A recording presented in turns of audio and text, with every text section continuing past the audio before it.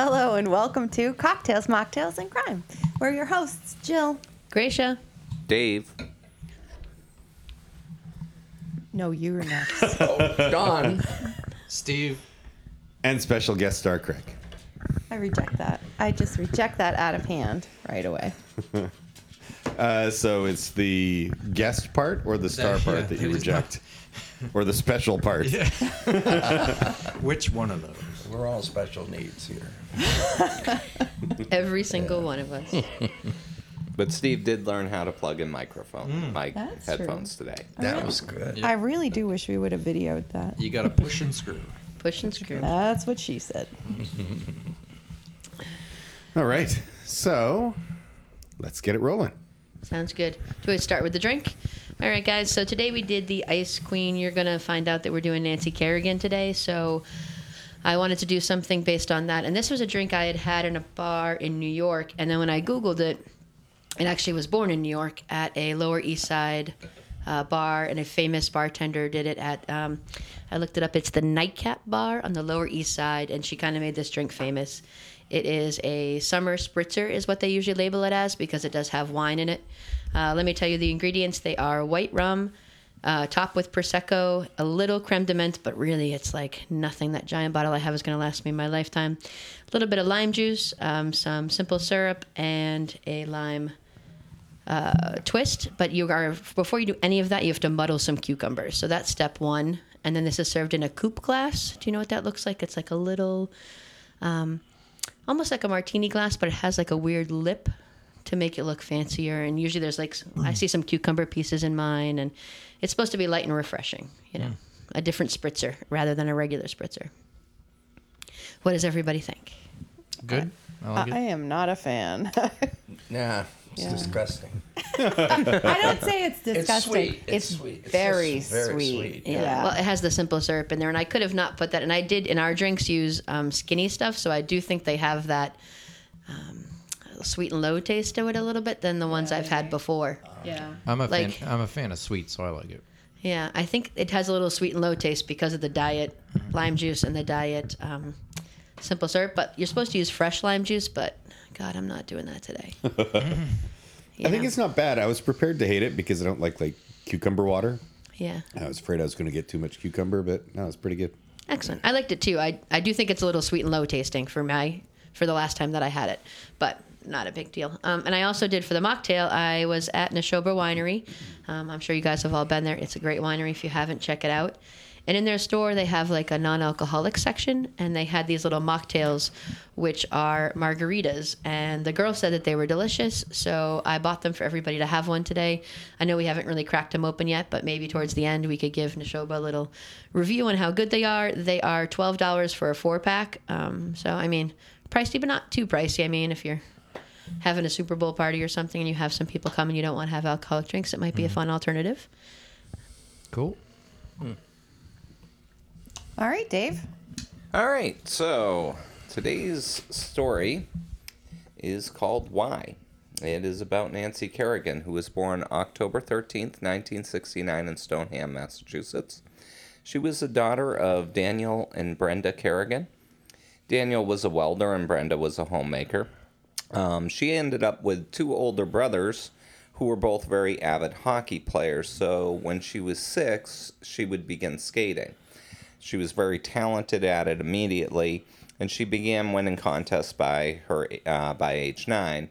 She began ranking in the junior U.S. figure skating championships when she was a teenager, and she was ranking very high by the time she was 18.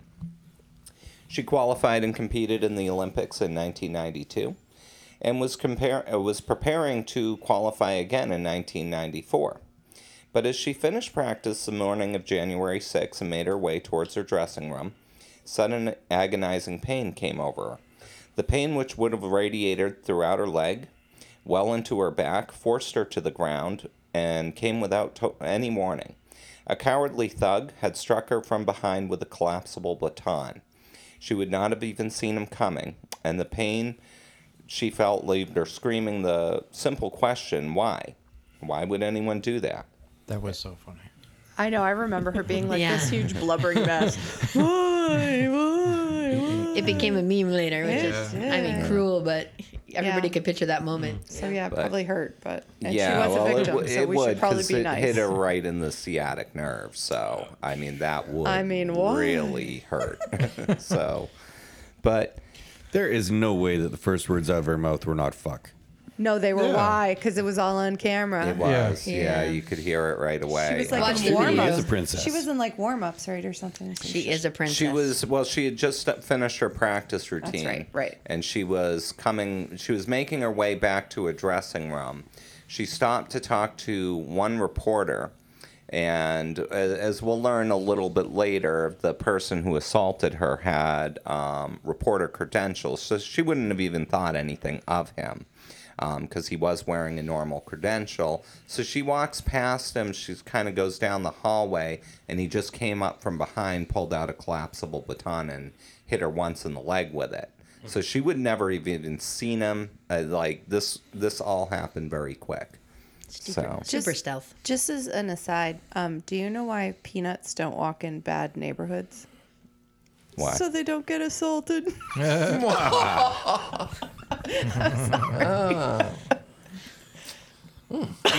Logan would So love Jill that. is filling the honorary role of dad this week. I'm sorry, he said I thought that was pretty good. Thank you. The dad said was pretty good. Anyway, yeah, I don't think she cried out or like screamed. She just was like, why? Yeah, I mean, that weird. was, yeah.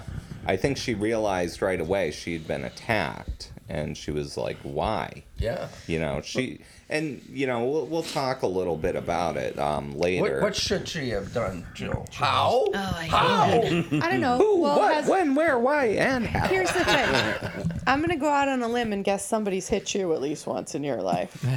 And what's the first thing? One time too many, clearly. Maybe you were like, "Ow," instead of "Why." Or fuck. Yeah. Yeah, what the fuck probably would have come out of like, what the, Yeah. how did that happen? Like, I would look around because I've I'm fallen. not a Yeah. profane person, but You do know what profane means, right? yes.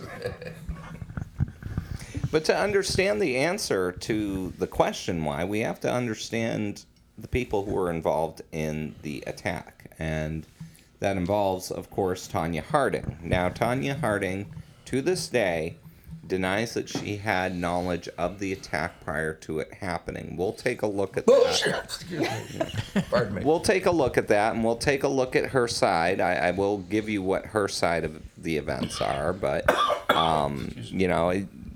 I don't believe her, but we'll talk about that later. But regardless to whether or not she had prior knowledge, the story really starts and surrounds her. Tanya Maxine Harding, was born on November 12th, 1970 in Portland, Oregon. Her family was poor.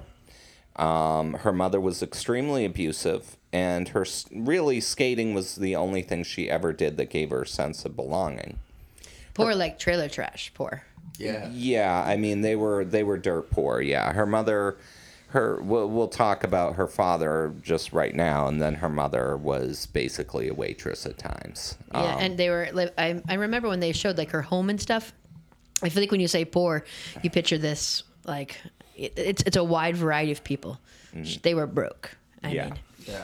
So this isn't just that they have only a small widescreen TV and yeah, probably no TV. I mean, mom Yeah. was, crazy. Yeah, her father, by Tanya's account, was a loving father, but he did not. He seemed like a very just dysfunctional person. He couldn't hold jobs for very long periods of time.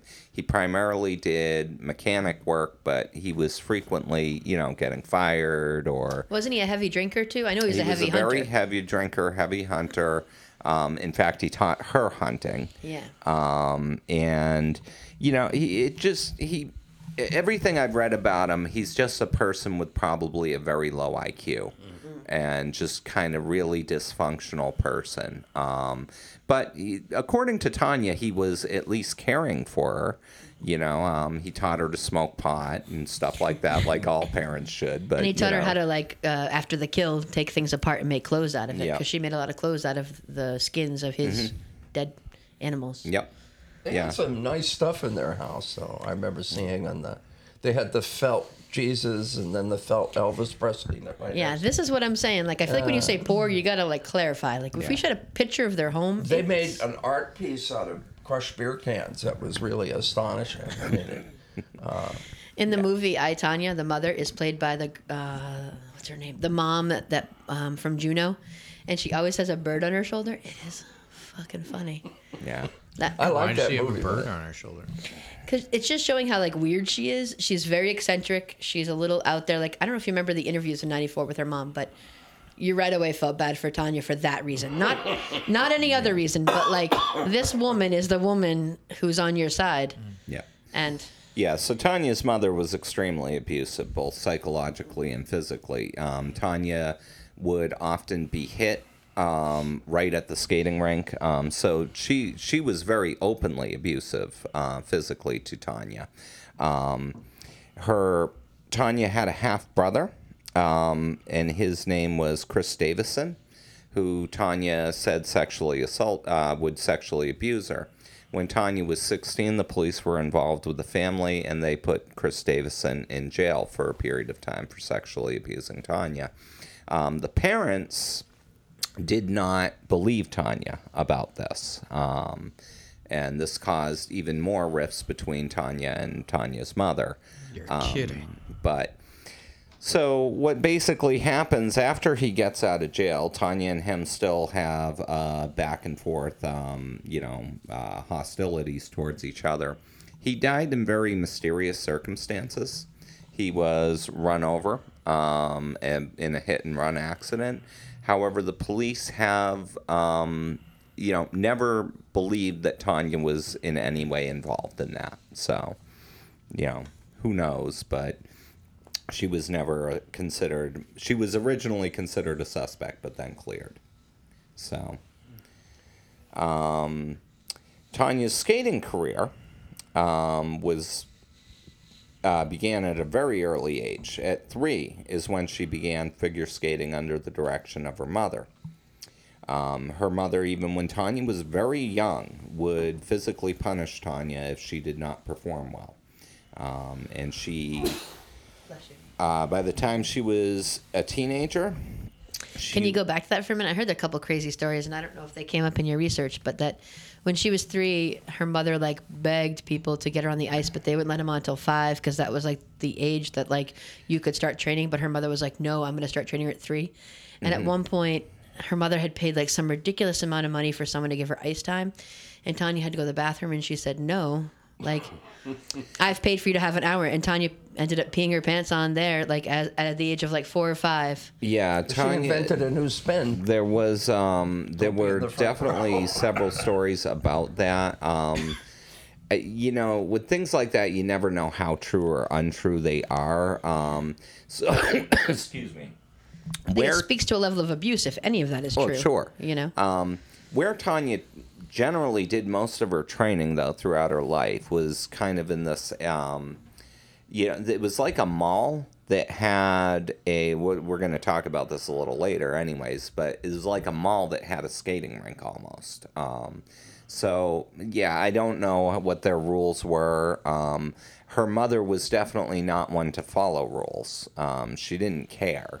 If she was told not to do something, she would just do it, So she picked figure skating for Tanya, but why? Like, was mom a figure skater? I mean, I wouldn't, when you think about professional sports or, athletes that get paid a lot, if that's what you're doing to your child, I don't think I'd pick figure skating at all. Yeah, I don't know if her mother herself was a figure skater. I tend to doubt it. She didn't seem like she had any athletic abilities whatsoever.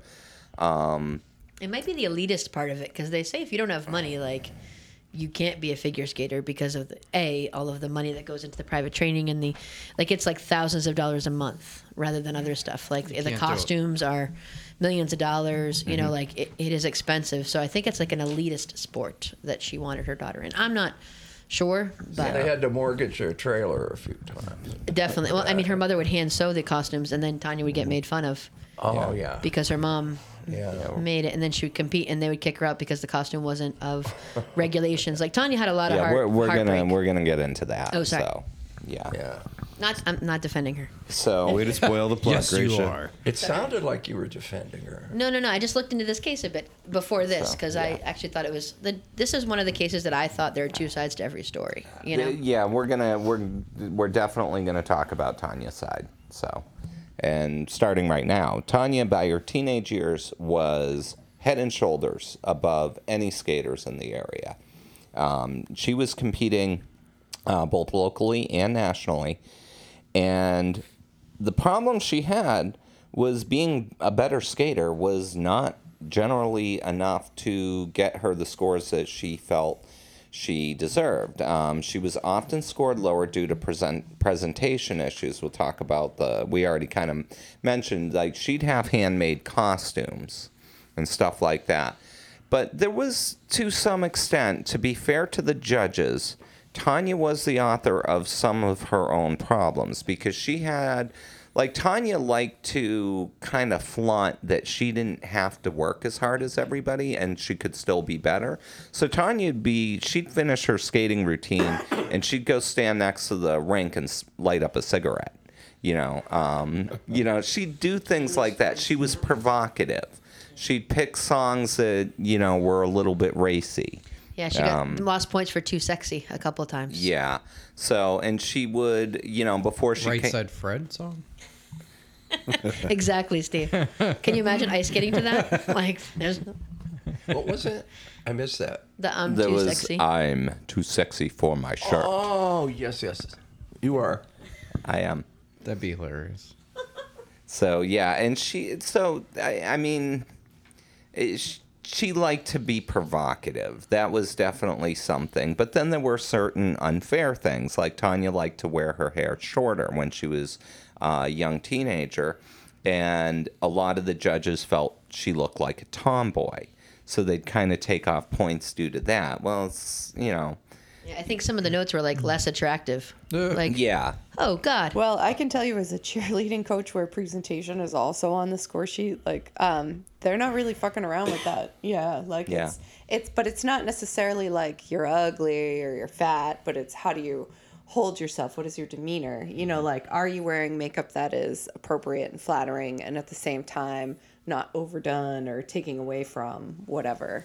And any coach, in my opinion, whoever her coach was, that's worth their salt wouldn't let her lose points. Well, we're over- going to talk about Yeah, we're her gonna talk coach about that. in She wanted a to be minute. herself. Yeah. So her Harding's They're mother. going to talk about that Oh, good. today. It sounds like they've already talked about it all. No, I assume David's going to talk about that. Yeah. That was her main drive. Yeah. Like, I want to win this as me, not as somebody else. Yeah, her Yeah. coach and her had a lot of back and forth. Tanya was a defiant person. I mean, that's something about Tanya. And she was defiant in part because of her mother. And her mother would actually, and this is true, they show it in the I, Tonya movie, her mother would actually pay people before she'd go on the ice to heckle her. Now, Tanya would respond. So right before she's coming on the ice, you're seeing her, tell half the fans to go suck a dick. She would. It's like... Her mother paid people to, like, bash her and be like, slut, Yeah. and yell things Yeah, they at would them. yell like, "You look like a $2 whore." I mean, and These she stuff paid were not them nice. to do it. Yeah, and so Tanya, being in part, she was a teenager, so she was just reacting like a teenager would react to something like Now, that. how do you think you apply for that job? Like, is it like on LinkedIn, What is she paying? 'Cause, Facebook like, Marketplace? She was, I would like to be someone who insults a teenage girl. right? How horrible money, is that, yeah. right? Can you imagine going to the street like, hey, you got anything to do? I'll give you $100 if you go call my daughter a whore. Like, just keep yelling it under 5 minutes. You're in and out of there. Just call her a whore 100 times and make it loud. And I thought you said they were poor, but that is Yeah. I don't have enough money to pay people to insult my kids. Oh no, this mother, like, they mother were would- poor, but yeah. she worked like extra shifts to pay for Tanya's stuff. So Yeah. she thought Tanya was going to be her breadwinner. Like those moms that like. mm-hmm. So she felt this was an investment for her future. Well, that's what I mean. Like, why pick figure skating? Because it's not like you see Yeah. like figure skaters shilling Nike or any even Yeah, we're in going to Olympic talk about season, the money. You know, yeah, like too. Yeah. But yeah, I mean, figure skating isn't an extremely wealthy sport by any No, stretch. not at all. You know, and it was gaining popularity, but, you know, basically in figure skating, as we're going to talk about a little bit later anyways, if you didn't, like, win the Olympics, you're not getting huge endorsements, you know. So, I mean, that's basically how all Olympic athletes make most of their money is through endorsement Right. contracts. But, you know, it's like we'll talk about later, Harding came in 4th in the Olympics, so there was no, you know, it wasn't Nike, anything. Right. You know, Yeah, so nobody's it's like, coming knocking. yeah, And nobody liked her persona either. She wasn't getting anything. yeah. Yeah, and Tanya's mother had encouraged Tanya, another good mothering move. She told Tanya she needed to drop out of school because she wasn't spending enough time figure skating. So Tanya quit high school. People do that for cheer even today. Yeah, I People are don't know. nuts. Yeah. They quit school to Yeah, to cheer. They cheerleading, move yeah. across the country. Yeah. wow. So, Tanya's basically spending all of her time at a mall. There's a riffraff that hangs out at the mall by the name of Jeff Gillooly. Jeff Gillooly was born September 15th, 1967. He was a fairly unpopular person. He was also poor. He frequented the local rinks where Tanya Harding practiced. He met Tanya after practice one day. She was about 15. He would have been about 19. Neither had really many friends. Tanya was obviously, you know, her whole life had been figure skating, and she'd just been told to drop out of school. So she really didn't have a way to make friends. The only people she associated with were the other figure skaters who Tanya obviously competing against and, you know, would be kind of bullying too. So... He was the guy with the stash, right? yeah, he has a he's a goofy looking motherfucker. He is one fucking weird looking dude. His mustache is great, Steve. Good point. Yeah. So yeah. That's what I remember. Yeah. He looked like a 70s porn star Yes. slash child molester. Yes. Like yes. both Yeah. vibes going on. Good look. Yeah. So, but Gillooly, when he first meets Tanya, of course, you know, he realizes there's this young lady, nobody pays any attention to her. He kind of showers her with flattery and stuff like that at first and begins dating her. Tanya turns 18. Largely due to her relationship with her mother, she decides she's going to move in with Jeff. By Tanya's account, Jeff almost immediately became abusive to her physically, even worse than her mother did. For the record, Gillooly does deny that he ever abused her, but there are many police reports, there are many witnesses. Gillooly did physically abuse Tanya for years, and it was horrible abuse. You know, leaving her unconscious, tried to shoot her once. You Black know. guys that she had to cover up. And Yeah. then when one time she was skating and her face was too much makeup, Yeah. it was because he beat the fuck out of her and she put more makeup Damn. on. Yeah. So, But they took off points because she had too much makeup on. Maybe he got paid by the mom. You know? it's actually possible. It's actually possible. I miss hitting my daughter. Can you do it for me? Motherfucker. Tanya's skating career was having its ups and downs. On technical merit, if you went just by can you figure skate, Tanya Harding is probably the best person on earth at the time she's 20. She is, however, again, she's not scored well because she has attitude problems. She doesn't present herself well.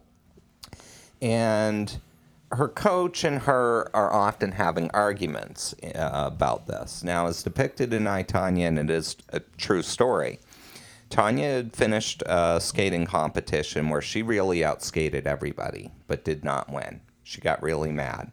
She runs over to the judges and starts berating the judges. The judges kind of lash back a little bit, and she told one of them to go suck a dick.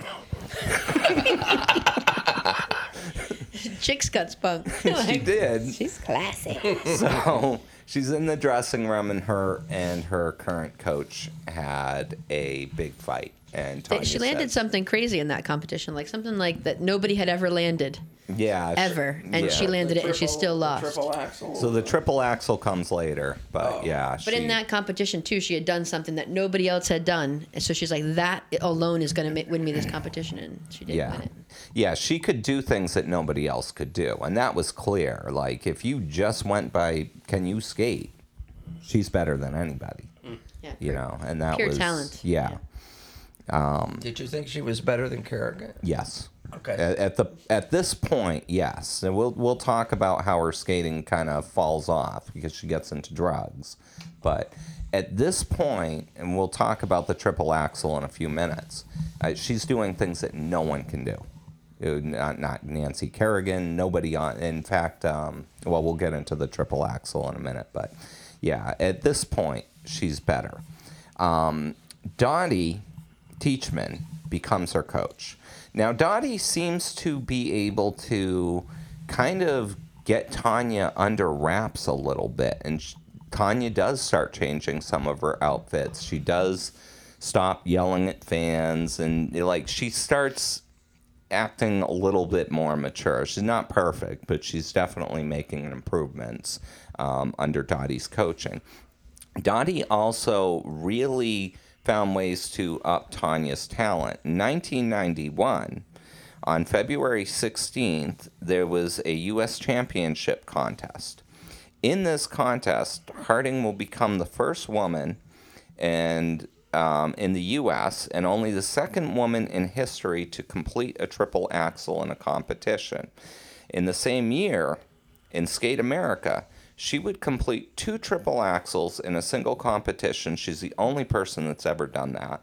And then she became the first person to complete a triple axel in combination combined with a toe loop.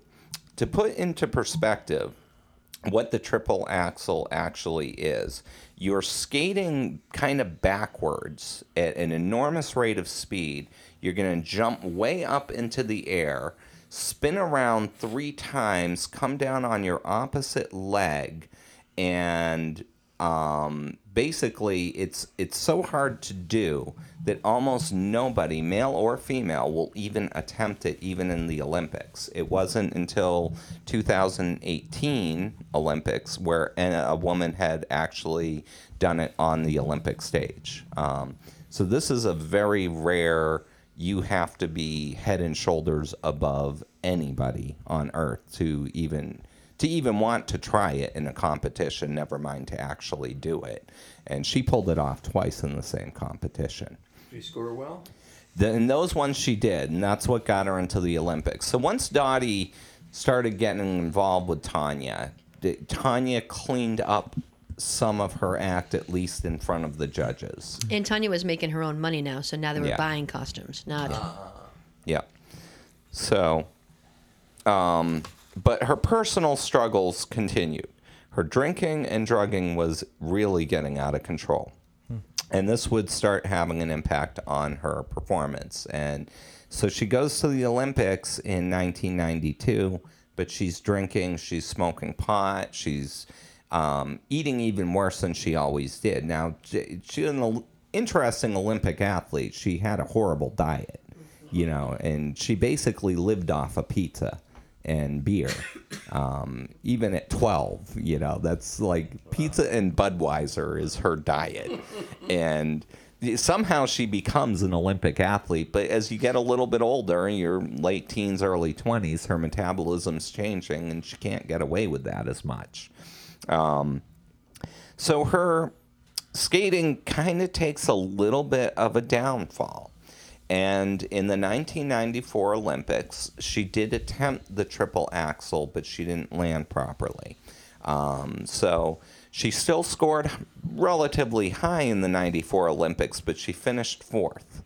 And finishing 4th meant that you are not going to get any huge endorsement contracts or anything like that. So she's basically back home broke, failed to do the triple axel, and she basically thinks, you know, my skating career is over.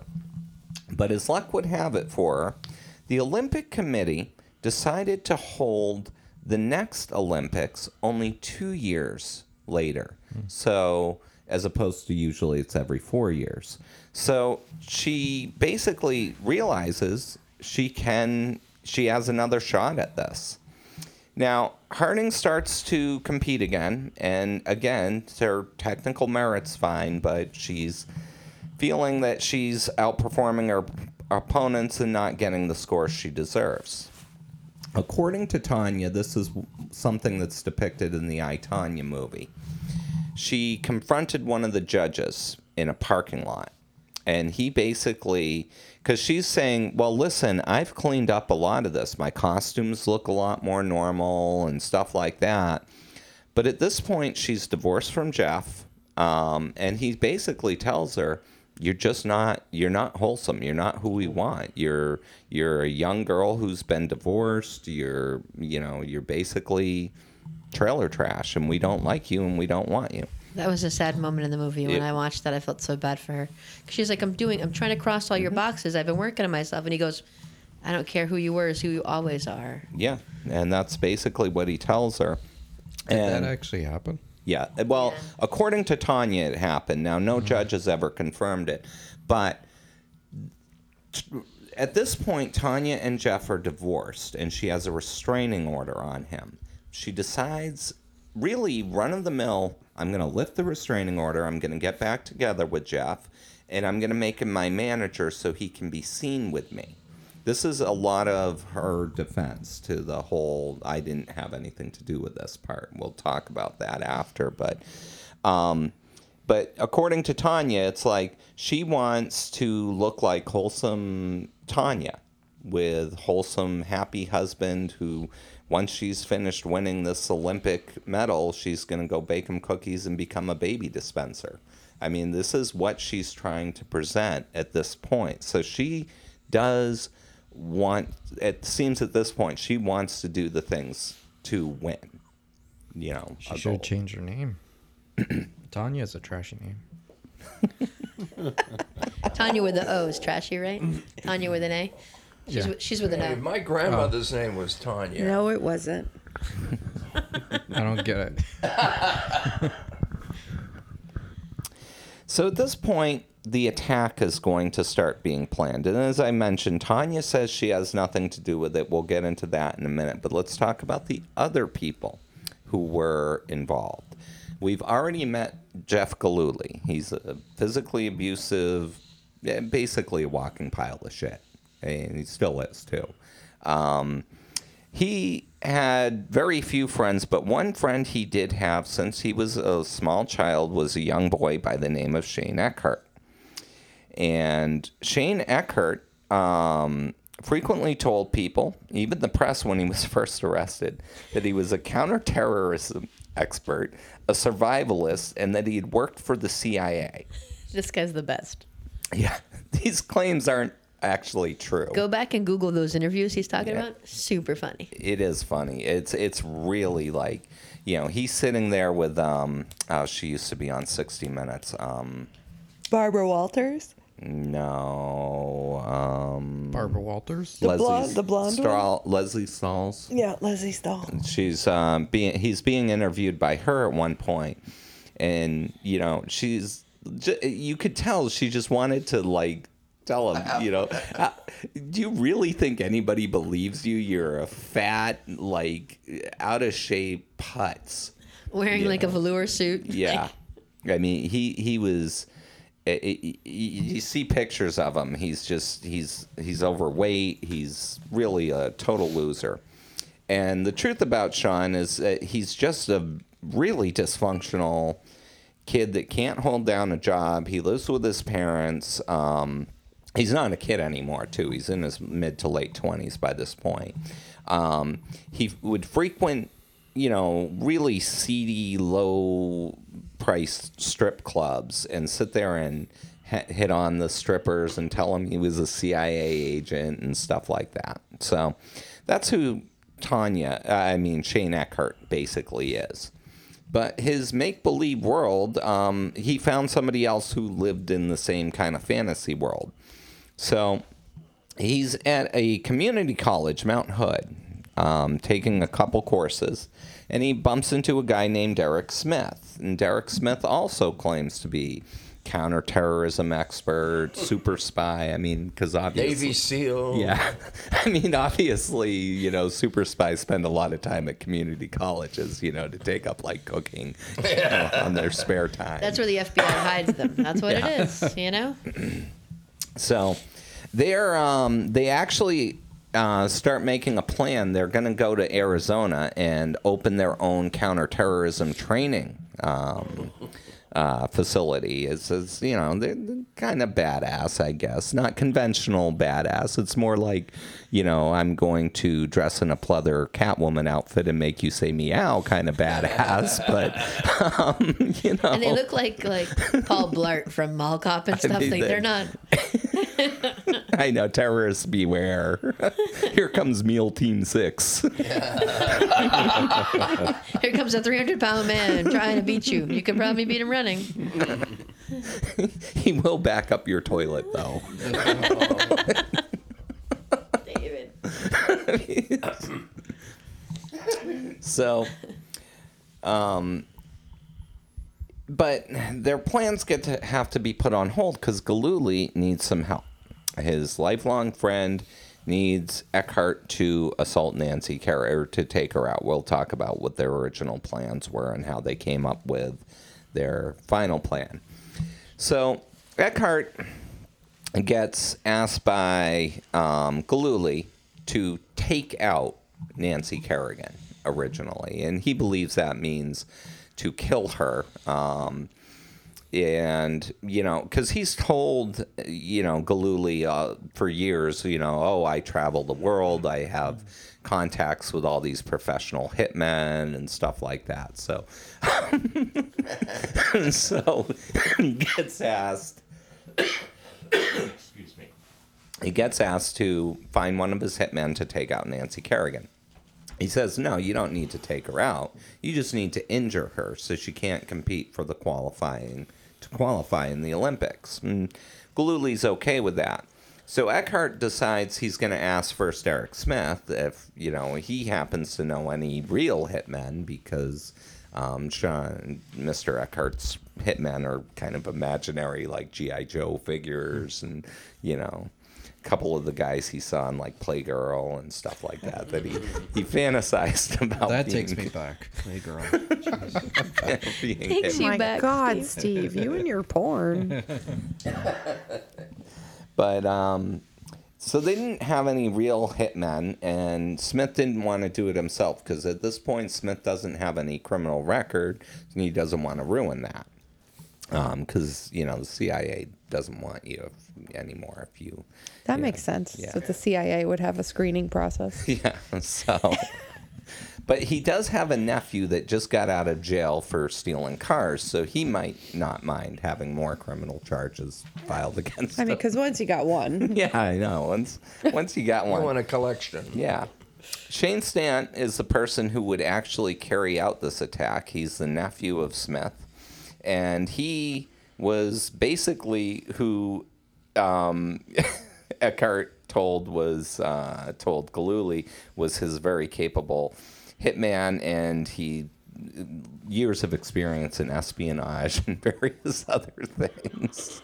So, but we'll talk about. They were in Soldier of Fortune. I remember this group. Yeah. We'll actually talk about Shane Stant because he's probably the dumbest of them. So, but To the bottom. yeah. So basically, they decide that they're going to. The plot starts where the weeks leading up to the competition, which is to qualify for the '94 Olympics. The skating rink Tanya practiced at receives a call threatening Tanya. Galooly decides he's going to hire Eckhart to be Tanya's bodyguard because, you know, everybody'd be afraid of Fat Boy. You know, I mean, I guess you couldn't really get around him. That's nice. Between the real pitcher and the guy who plays him in I, Tonya, it's like a perfect match. It Like is, they're like- just like Oh my God, yeah. Things start going into orbit around it. Yeah. All that. And he mass. has that look on his face too. It's like, duh. You know, no, the lights are on, but no one's home. But not only did Jeff decide to hire him, it got the wheels in his brain, which aren't very fast, but it got them turning. And he comes up with the idea, wait, if we threatened Nancy Kerrigan, maybe she'd get stressed and wouldn't be able to skate. So he basically runs this by Eckhart originally, who says, oh, yeah, that's a great idea. We'll mail her letters.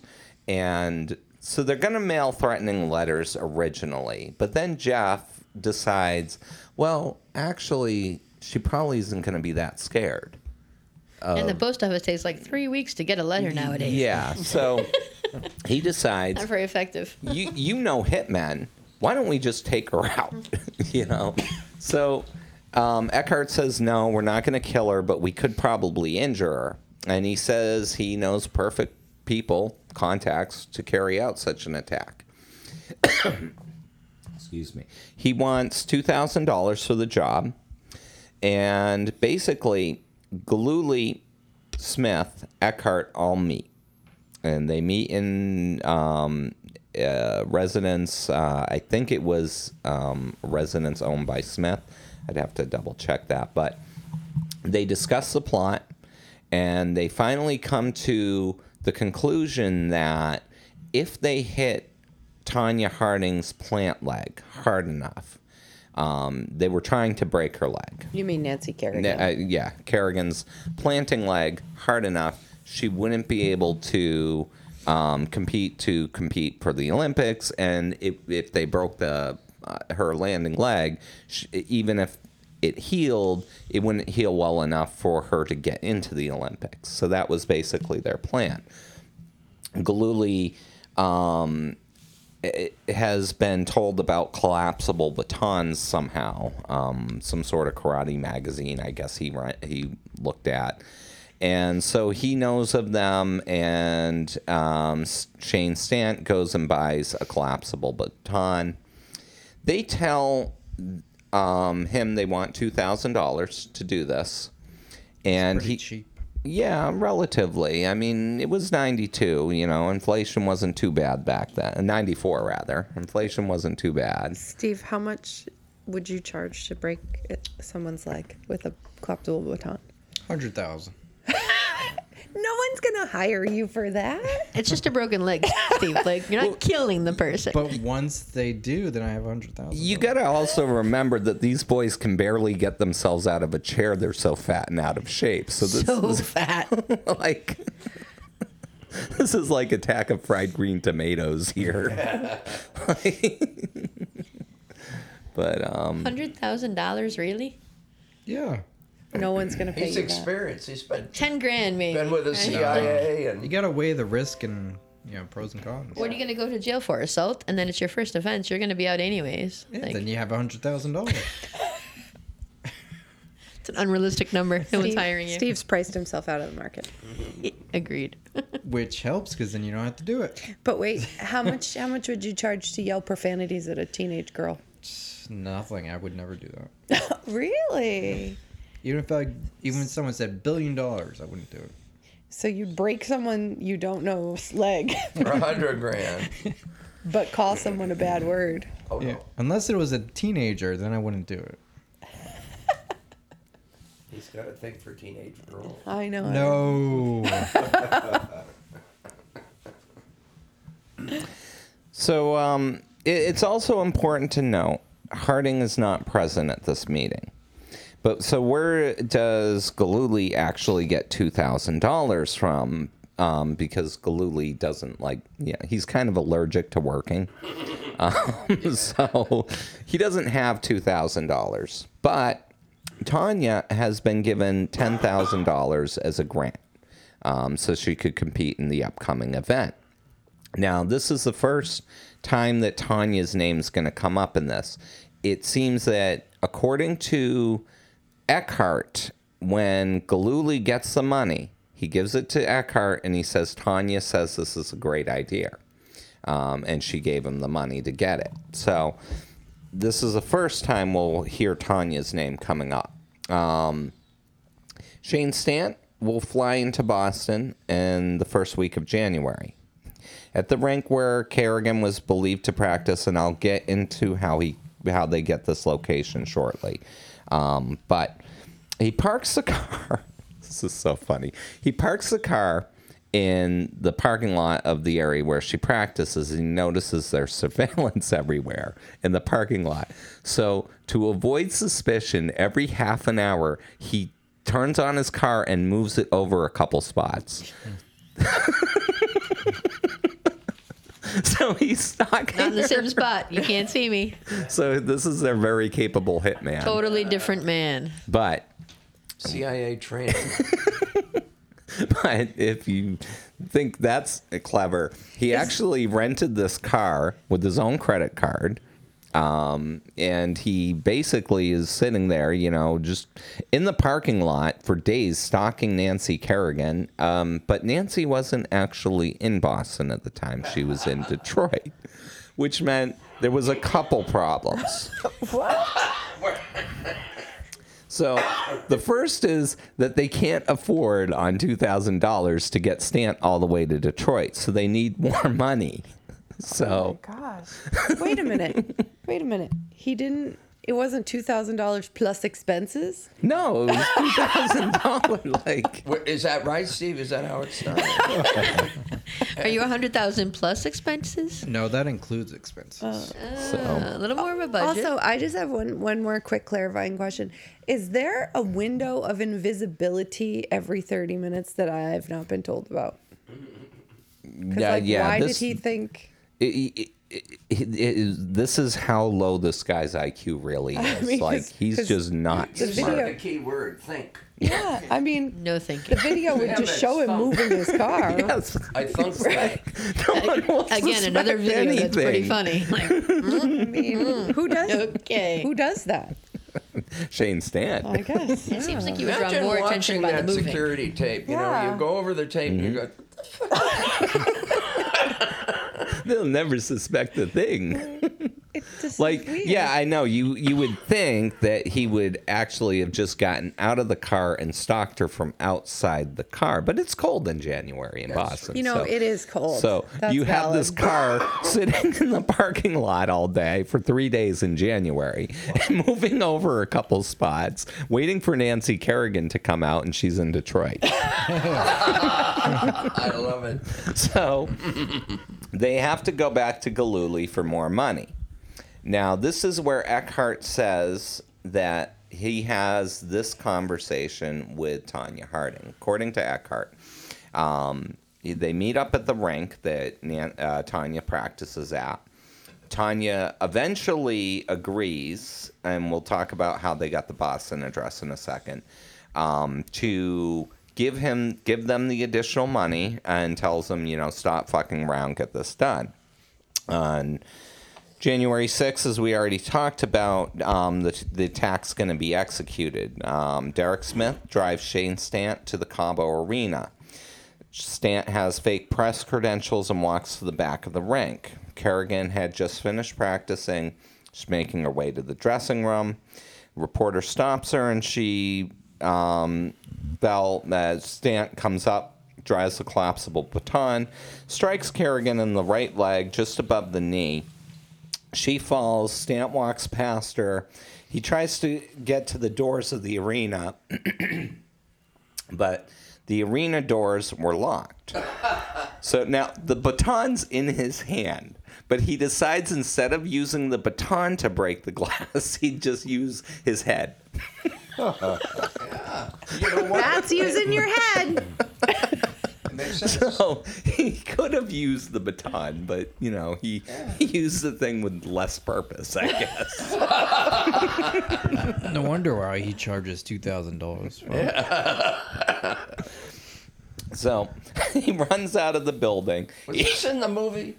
This actually was shown in I, Tonya, yes. This is in the Yeah, movie. it is true. It's what he did. I laugh. It was super funny. Freaking baton there. He could have just bashed through it with the baton, but he's like, nah. I watched Tanya when I was in Wisconsin on UW campus. They do like movie evaluation night. So you go there and you watch the movie. It's like $8, and then all the area local newspapers are there. And after the movie, you talk about it. How much do you think this is real? What parts do you know are factual? It's actually pretty interesting. So you stay in your seat. They pull up the lights and you have a conversation. Quite a bit of it, too, is factual. There's a couple things that I would say are not factual. One of them is they depict Tanya's father leaving when Tanya was a very small child. In reality, he didn't divorce the mother and leave until she was a teenager. So she was much older. So that was one detail that they were And then he off never about. had anything to do with her. Really, no. He had very little contact after that. And I did like in the movie when it was conflicting, the other person would say, "That's not how it happened. This is how it happened," and then he would tell his side of the story. So there were different sides of the story in the movie. Yeah. So, I gotta see it again. yeah. Yeah, it's a good movie. It is. It's fun to watch. Margot, she does a great job playing her, I think. Yeah. So he runs out of the arena, and for no reason, because the car's like parked basically beside the arena, but for no reason whatsoever, he decides on his way he should tackle a pedestrian, which almost got him caught. So he wastes so much time knocking this guy over, who has no idea that anything's even going on. So it's not like the guy's chasing him. He's like just walking by and he tackles him. That guy's suspicious. Let's get him. So, but they do manage to get away. But in the coming days, police in the Portland area are receiving several reports of a young, overweight man. And he's bragging, mainly in strip clubs and various other places, about being the person who masterminded the attack on Nancy Kerrigan. So the FBI, of course, they're involved in this investigation anyways, and they quickly identified from the description that this was Tanya Harding's bodyguard. So they go over and talk to him, and he immediately just spills everything. Like, he doesn't even waste any time. He's just like, yeah, okay, yeah, you guys probably did catch me because I did tell everybody that would listen to me. So Great secret keeper. Yeah, I mean, it's like one of the things they do teach you in secret agent school is to make sure you tell strippers about your covert operations. Because, I mean, if you can't trust strippers at seedy joints in Portland, who can you trust? Agreed. So, yeah, he's trying to pick up strippers. He's like, I beat up Nancy Kerrigan. Yeah. I don't have any money to give you, but I beat up Nancy Kerrigan. So he is one of those, like you've heard of him, so one of those guys that thinks the strippers actually like him. So. She gave me her phone number. I hope they're still going to open that school that they were going to open up. Well, he's deceased, so unfortunately. Oh, is he? Yes. So, Sorry, Dad. yeah. But, so, immediately, you know, he gives up Stant, he gives up Smith, he gives up Gillooly, and he gave up Harding. The FBI contacts Smith and Stant, and they confess immediately, too, and they turn themselves in right away. But Gillooly initially and Harding deny having any knowledge of what they don't know what these guys are talking about. Harding, though, immediately separates from Gillooly again. And Gillooly was arrested on the 18th, actually for threatening Tanya. But then once he's arrested for something else, he immediately confesses and he implicated Tanya. Tanya would continue to deny knowledge. At first, she denied any type of involvement. As pressure mounts, in the next couple weeks, though, she's going to change her story to say, I had no prior knowledge of the attack. But after the attack, I knew right away it was them. Now, we're going to get into that. There's a problem with that because she never met Shane Stan. So, and she knew where Eckhart and Gillooly were the day of the attack. So how does she know that? But she says right away she knows. She talks to Jeff Gillooly, and Jeff basically tells her, and she doesn't report it. So she's basically saying, my only crime was I helped cover this up, but I I had to cover it up because if anybody had found out that these people were involved, it would obviously get back to me. So that was basically what her story would become and still is pretty much to this date. So is Tanya Harding actually telling the truth? So let's look at this. First, let's look at some evidence. We'll talk about first what each of these people say. Gillooly accepted a plea deal, and in exchange for testimony against Tanya Harding, Gillooly claimed that just before the meeting with Eckhart, Smith, and Stant, he told her that Eckhart knew people who could ensure that Kerrigan wouldn't be able to compete. She wasn't impressed with Eckhart, and she expressed great skepticism that he could get the job done, but according to Gillooly, was interested in the job nonetheless and agreed Jeff should at least hear them out. Gillooly says that she should hear him out. After Gillooly has a meeting, he tells Tanya of the plan and that it would cost $2,000, and Tanya did agree to pay from the money she received from the investors. He also says that Tanya obtained information, we're going to talk about this in a second, about where Nancy practiced and provided it to him, and that was given to the attackers. We know this is actually true. So, but we'll get to that in a second. Eckhart also directly implicated Tanya as being part of the original plot. It said, as we mentioned, that when he wanted more money, it was Tanya that he had the big argument with to get the additional money. She gave him the extra funds and told him to stop fucking around and get this done. Now, Smith and Stant both say they never met Tanya directly. So, but they were under the impression she was aware of the attack, but they never actually had direct contact with her. However, there's very strong evidence that Tanya was involved, and this is testimony that comes from a news reporter by the name of Vera Morano. In December, Tanya calls Verano to wish her a Merry Christmas. Then Tanya says she needs her to settle a bet. Tanya asks then about the location of where Nancy Kerrigan would practice and train. She also inquired whether or not Nancy owned property at the Cape.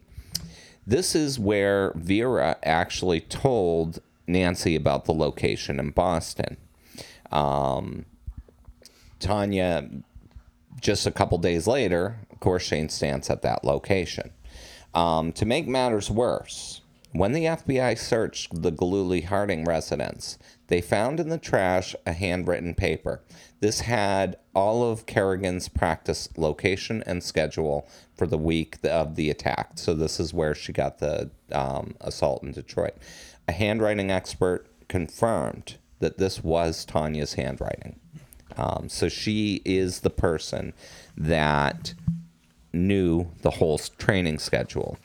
Well, obviously, these fucktards couldn't have done it on their own anyway. They definitely needed He would have assistance. called the stripper, been like, "Hey, do you follow Nancy Kerrigan? Do you know where she practices? Do you know what Boston is?" Yeah.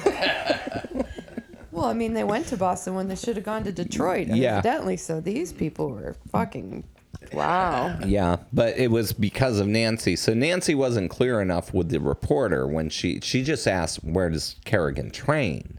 So that's what the reporter told her, where Kerrigan normally trained, not where she was practicing that particular week. So Harding insists that the first call was made really to settle a bet. We've never heard who this bet was with. We've never heard somebody else come say, "Oh yeah, I'm the one that made the bet with Nancy." But the problem, the Was bigger it for 100,000 by any chance? Steve. Yeah, Steve, where were you? So I was in high school. So, but the handwritten letter, she's never given, she's just evasive on any questions about that, like the handwritten schedule. This is also important to also remember. Kerrigan and Harding were actually friends at the time. So when they had gone to their first Olympics, they ended up roommating together. And Nancy and Tanya got along very well. In fact, Kerrigan really kind of in some ways almost admire Tanya, because Tanya's this person with these kind of unique abilities. She knows how to rebuild an engine. You know, she can make her own clothes. Like, to Nancy, Tanya was a very interesting person. And so Tanya could have just called Nancy and been like, hey, where do you train? So she made this call to a reporter with the intent of Nancy not knowing she was trying to find this information out, because she could have gotten it right from Nancy if she wanted to. So that's to me, there's really no explanation other than Tanya got this information for the reason of the attack. But it's let's share Tanya's side of it and what she says. Tanya says she was good friends with Nancy prior to the attack. We already said that this was confirmed by Nancy. And that she would never have had her friend attacked. So this is part of Tanya's defense. I'm kind of going over what Tanya says. Yeah. She also says that after talking to the judge, she decided to change her presentation. She says that this is why she brought Jeff back into her life, and she wanted him to be the manager so he'd be seen with her all the time. And she says that, she believed that she could get back into the shape where she could do the triple axels. She'd just do that at the Olympics, and there's no way she wouldn't at least win a silver. So and that's, I can't argue with her on that. She did make those steps, and she, no reason to believe she couldn't get back into shape to do the triple axel because she'd done it before. So, but still, I mean, it just doesn't explain why she knows Nancy's skating schedule. Yeah, Tanya has a long history of making bad decisions. Yeah, and another point is that supports Tanya to some extent. Gillooly later does change his claim. He says many years after that Tanya only knew of a plan to send threatening letters to Nancy. But here's my problem with that. If that was the case, why does she need her entire practice schedule? I mean, you don't need somebody's schedule to send them a letter. Right. You just need to know where she is, right? So I still don't. And would Tanya really have spent $2,000 to have like these three guys who collectively probably can barely spell anything threatening? Like they'd be like, in crayon, we gonna get you. It's like the magazine cutout one. Yeah, I was thinking of like the Chick-fil-A things with the cows. More chicken. Yeah. So I don't think she would have spent $2,000 because, I mean, she could have actually just written a letter herself and, traveled a little bit. In 92, you could actually buy a car. So she could have traveled outside of her state to mail it if that was her concern, or just given it to somebody else to have them mail it. It's not like you need to spend $2,000. So... And given that they were... From the beginning, she's a scrapper. Oh, yeah, and they're flat broke. I mean, she didn't get any endorsements from her first Olympics, so it's not like, their net worth is like $33, and that was after they got the $10,000. So... Didn't she went on to be a fighter or something? Yeah, we'll talk about their aftermath of all of these guys, too. Yep. Oh. Yep. So, Tanya's basically... Also in 18, she softens her stance slightly in an interview. She says that, okay, beforehand, I knew something was up, but I didn't know specifically what. So she still denies knowing that they were going to attack her, but she has at least now come out and said, well, I knew something was going on. But... I personally don't believe Tanya Harding. I believe she was. I don't either. Yeah, I think she was fully aware of what was going on. Yeah, I think just about everybody felt that way. Yeah. Her body language, yeah. So let's talk about what happens to these clowns after this. The sentences, in my opinion, were way too light. Galooly, in exchange for testimony, was given 2 years. Sean Eckhart, Derek Smith, and Shane Stant were all respectively sentenced to 18 months. The sentences were light due to a combination of the suspects' cooperation. But, the problem that I have with that, Eckhart had broadcasted what they did. Like, he went around telling everybody. So they really didn't have a lot of options here but to cooperate. I mean, he told every stripper he could find. That was a nasty assault. It was. That was too light of an... But at the end of the day, it really just wasn't assault, though, Yeah. Right. The punishment. So, her injuries weren't that severe. She had significant bruising. Not physically, they weren't. Yeah, and this is the thing. I'd like to tell people, what was your fondest childhood dream? Perhaps you wanted to be a rock star or a Super Bowl winning quarterback or a president or a famous actress.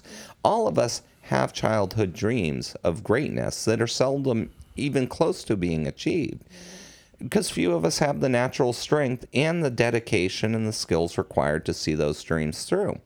Nancy Kerrigan had the strength. She had the dedication. She put in the long hours of practice. She was constantly pushing herself to compete at high levels. She has a chance to go and win the gold medal at the Olympics.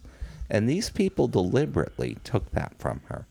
And to me, that injury is significant. Yeah, very good point. I would agree, but unfortunately our court system isn't set up to handle emotional trauma. Yeah. So, but I would have given these guys a lot more than 18 months. I think that's... Now, how did Kerrigan herself react to all this, David, after the fact? I mean, I think Nancy was, because you have to maintain a PR kind of persona. It's really, I'm sure, in reality, she was furious. I mean, who wouldn't be? I'm sure in reality she does not forgive them, and she shouldn't. But I think she has kind of said, well, I can forgive this, and, I can move on with my life, and I'm happy. We'll talk about how she does end up competing anyways, but, but that's kind of in front of the camera. I've got to imagine, if somebody, if you were an NFL quarterback, you were about to get drafted and somebody put your hand in a vice and crushed it, right? You'd not forgive them. Right. So Literally crushing your dreams. Yeah. But, she was... I always wanted to be an actress. Kerrigan could not compete in the qualifying tournament for the Olympics due to the injury. However, her fellow skaters and fans petitioned the Olympic Committee and agreed she should be allowed to compete in the 94 Olympics, which she did. She would end up earning the silver medal, and she, was very close to earning the gold. It was a very close score. I'm sure that was a pity medal. It was like... Yeah. Wow, Steve. Wow, Steve. He's still mad about that $100,000 he lost. So I'm... But seriously, you'd have to ask... What judge is going to give her a bad score, Do right? you Is that think what that the Olympics is that cheesy that they'd be Yes. like giving out participation awards? they're gonna look bad if they don't give her a medal. So, as far as I could tell, reading Guaranteed. about it, she performed very well. Now, I am not going to sit here and argue that I'm an expert in figure skating. The moment she got hit, she performed very well. She got the host SNL. I think she did pretty well. So, Yes. I think... Yeah, David, at what point are you going to cover the benefits of the assault? She did get onto Saturday Night Live. That was actually a funny skit. It's I'll like, have to see that. she's like, you people can ask me about anything you want. Don't hold back. And everybody's like, going to ask her about Tanya Smith. Like, what do you think about Tanya Jones? What is an ice skate? We shouldn't forget here, we fool around with Steve, but Steve is on skates. He's been on skates. Yeah, he plays, plays hockey, hockey, so yeah. he might be a better judge of how good a figure skating performance is I've than heard I he plays would. that way. He's like But- twirling Okay, around. wait. Let me mic drop you But- guys here. Craig took figure skating. No kidding. You can tell. He still got the Yes, figure. I still have that. I was going to take a picture of that. Craig, can you do a triple axel? We're gonna cut this part. No, we're not. So Craig's mom tricked him into it. She told him it was some kind of butch thing. And then when she put him in a leotard.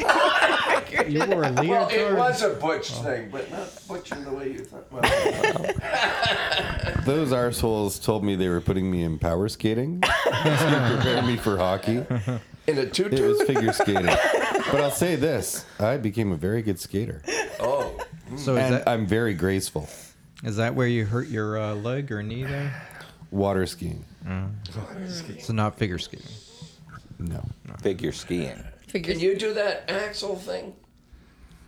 not anymore. Oh, wow. Back in the day. So, again, I'm not going to say anything about her performance. You could actually ask Christina, because I'm sure Christina watched Yeah, I it. can And see. Christina was really into figure skating. She liked. So was mom. Yeah, Mother, so I don't like, I have no idea how they scored. Like, I could watch these and be like, yeah, that's all stuff I couldn't do. Like, I can't do It the all looks triple awesome. axle. Yeah. I mean, I can do the single face plant with, like, the triple concussion. But other than that, I really can't do any tricks with ice skates. In fact, I can't even stay upright. So, yeah. Well, as one hockey player said to the other, let's get the puck out of here. Yeah. So, Why don't you anyways. puck off? Yeah. Suck a puck. So, Harding's life. Let's talk about what ended up happening to these guys after. Harding was convicted of the attack, but not participating in it, and she was sentenced to probation. She was actually allowed to compete in the '94 Olympics. I've actually got to skate twice. Probably a pity skate, like. Another. But she didn't get a Lots medal of Got pity. shoelace, yeah. She did. She I'll never didn't get forget a that. medal. No. Good point, Steve. because she was the bad girl. So. She's the bad She girl. broke her shoelace. She broke her shoelace, yeah. She put her foot up on the thing in front of the judges. And She was allowed to reskate, yeah. So, then she came in, I think, 8th, if I remember right. But in the following year, the Olympic Committee and the U.S. Figure Skating Committee held a hearing before an arbitrator. The arbitrator decided that there was substantial evidence that Tanya participated in the planning of the attack, and she was therefore stripped of all medals, Olympic and U.S., that she had previously earned, and received a lifetime ban from the skating. Did the Olympics need like ratings? Because this sounds like a stupid plot, right? To get people to watch the Olympics. comedy. Yeah, I don't know. I mean, I've never been a huge watcher of the Olympics. Me Like, neither. I mean, maybe if they put football in it, I'd watch. Cheerleading's going to be in it. That's true. Yeah. So, do they have a triple axel in cheerleading? They have some crazy ass shit in cheerleading. Yeah. So, Blow your mind. And in the movie, she asked them if she could go to jail instead of banning her. yes, I think She that's says, true. like, this is Yeah. the ultimate punishment. I'll go to jail for however long you want me to, but don't ban me from ever skating again. Like, this is the one thing I've got. Can she teach? She did teach, Oh. actually. Mm-hmm. And she boxed. In Yeah. fact, she beat up Paula Jones on Celebrity Boxing. But, I mean, she also made some appearances on some various weird reality shows that were very low budget. But for the most part, she really did not ever make it in public life anymore. She ends up marrying her husband, who's still her husband today, His last name is Price. I forget his first name. I have it somewhere, but Is it a good? Was he a decent guy? Is he a good guy? You're supposed to use a according to her, microphone. according to her, he's a good guy. They have one child. I believe the child's name was Gordon, and she basically lives kind of an obscure life up in the Portland area. Yeah, middle of nowhere, I think. Yeah, That's what I so- saw in the article. Yeah. Yeah, which I do is- think she did it. I just think that she had a lot of backstory. Like when they're talking about why somebody does something or what somebody's life, you should be taking into who this person, like not only what they did, but this happens a lot with, people of different crimes. You have to take into account what led them to this place. Yeah. Well, how did they get here? Yeah, Gracia's a snowflake. I am a Yeah, snowflake. What I took them think- to get here? Yeah, I think. I mean, look at Nancy Kerrigan's brother. He got convicted of killing his father and only got like 6 months. And he was convicted. Oh, I had no idea about No, that. that was true. Yeah. Yeah, that's true. Yeah, So maybe the brother paid the guy to. maybe. Yeah. The brother killed their dad. Yeah. That's serious shit right there. He didn't do it on purpose. It was like an involuntary manslaughter thing that they talked down to assault and battery. But like Wasn't he killed him. little- You're supposed to use a microphone. Yeah. But this happens, and they take into Yeah. consideration the circumstances, and I Sure. think that's why their sentences were a little lighter than normal. This was a sex Because she had a trope. shitty life. Well, I could see giving her a lighter sentence, Not the but other guys. not the other people. Yeah, I mean, I don't see giving them. To be honest with you, I would have probably given them all at least 10 years. I mean, That's a lot of years. Yeah. You get what they did was a horrible thing. Well, that's the thing, right? Like, I So- totally get what Gracia's saying in her point, and I Yeah. feel that in my heart. But, like, I mean, even Truman Capote's in True Blood, where he did try to tell the murderer's side of the story and some of their woes and challenges. They still did it. You know what I mean? It's not a license. Yeah, yeah, it's not a I feel license to sorry kill. for. Like, she didn't kill though. I mean, But we're, it's not a license to commit a crime Yeah. against Yeah. somebody else. I Yeah. mean, unfortunately, one thing I've actually learned from coaching cheerleading is everybody has bullshit and backstory. Everybody does. To what degree is different, right? But everybody has something that they're wrestling with and dealing with. It doesn't make it okay for you to Yeah. ruin this woman's. yeah, but putting her in jail, what does that cause? Like putting her in a rehab facility or putting her in the different things that would cause her to be a better person. I'm not saying she should get away scot-free, but there's other things than putting her in jail that will actually contribute to society. So she never even went to jail either. Right, So, she doesn't. yeah. The other guys, I mean, The other guys do, and Yeah. I don't. To me, the other guys, it's about punishment. I mean, you did something that deserves punishment, and period. And Tanya Harding, I sympathize with her, but she was victimized by a lot of people, but Nancy Kerrigan was not one of them. So, Yeah, if exactly. she had broken Right. her mother's leg with a collapsible baton, I would have said, Totally. okay, we understand this. yeah. Or Galulis, but you can't just. She doesn't, as Jill said, she doesn't have a license to No. do this, and it's. So let's talk about what happened to the other idiots. So after getting out of prison, Jeff Galooly will change his name to Jeffrey Stone.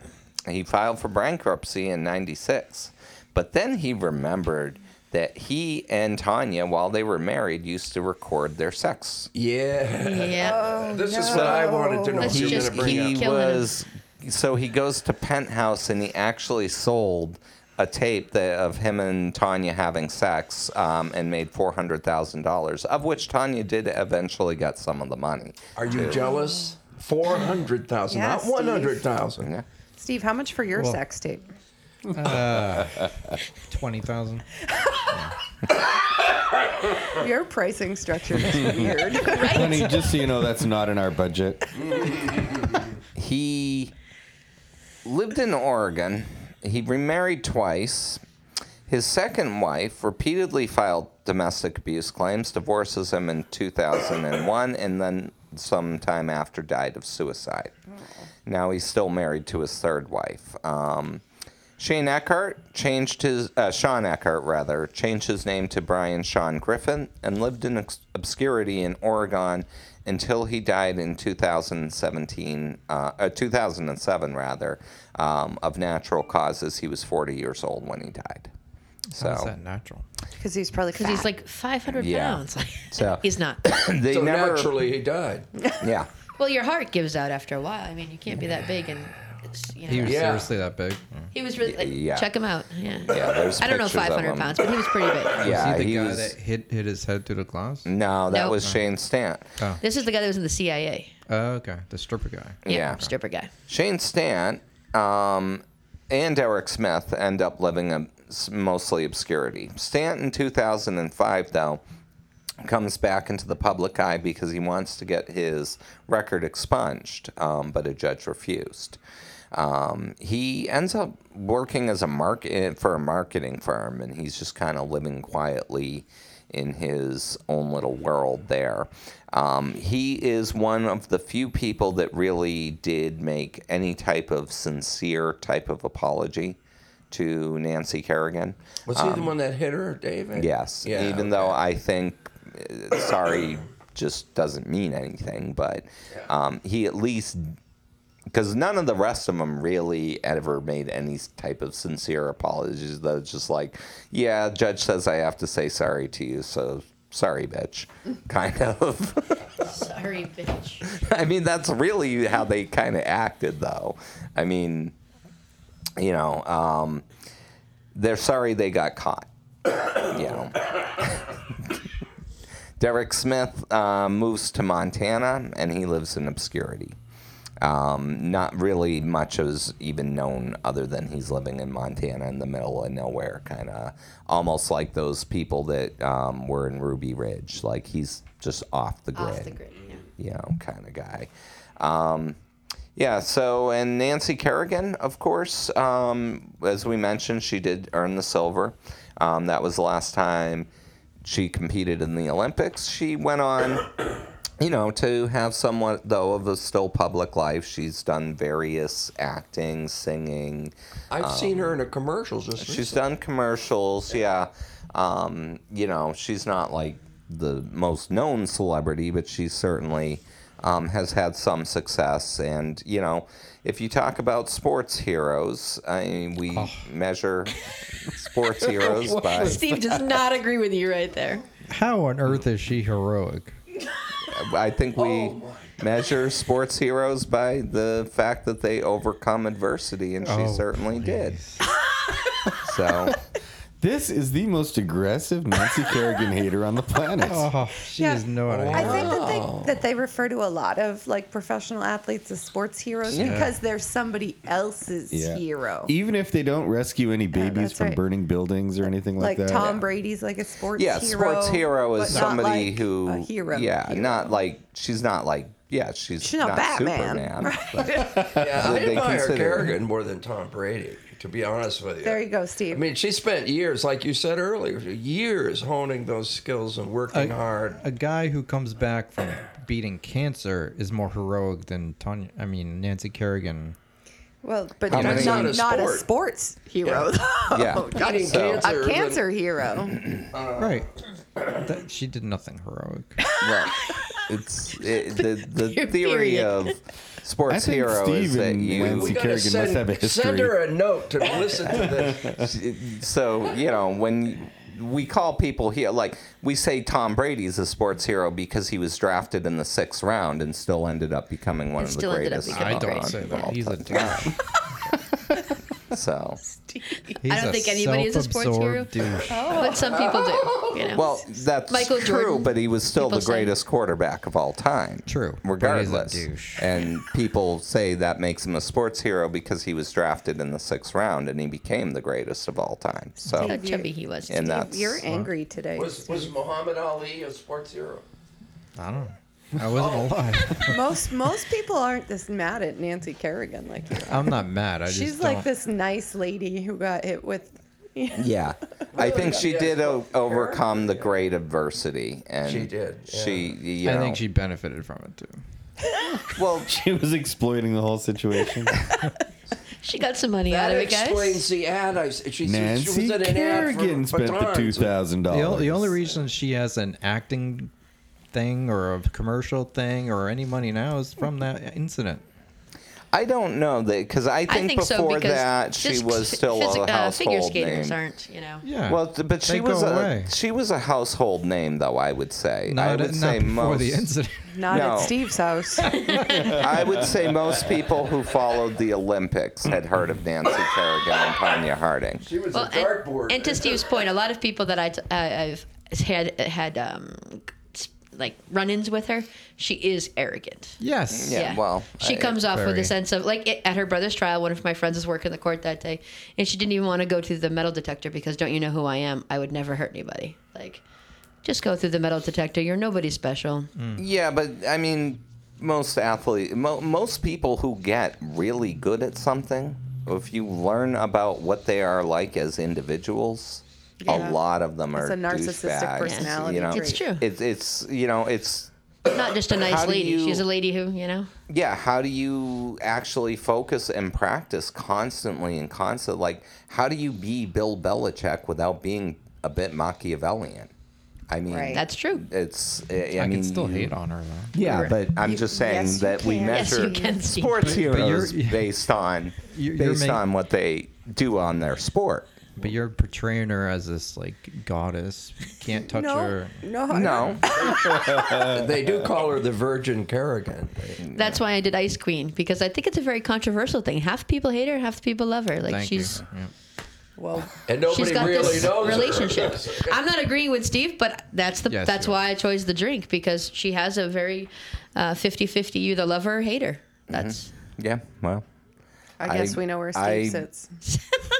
I respect. Right next to I respect her. She was severely injured before Yeah. the Olympics, and she was able to overcome and nobody it. deserves And, that. yeah. Nobody deserves being cut out for no reason. Yeah. Yeah. I hands down agree. that's- Yeah. I mean, we're not talking about somebody who injured themselves during, practice because they slept, Yeah. So, I mean, but we oftentimes say this person's a hero. He came back from a broken ACL and this quickly, or things like that. So He's still trying to justify the hero thing. it's Can't the be word justified. hero.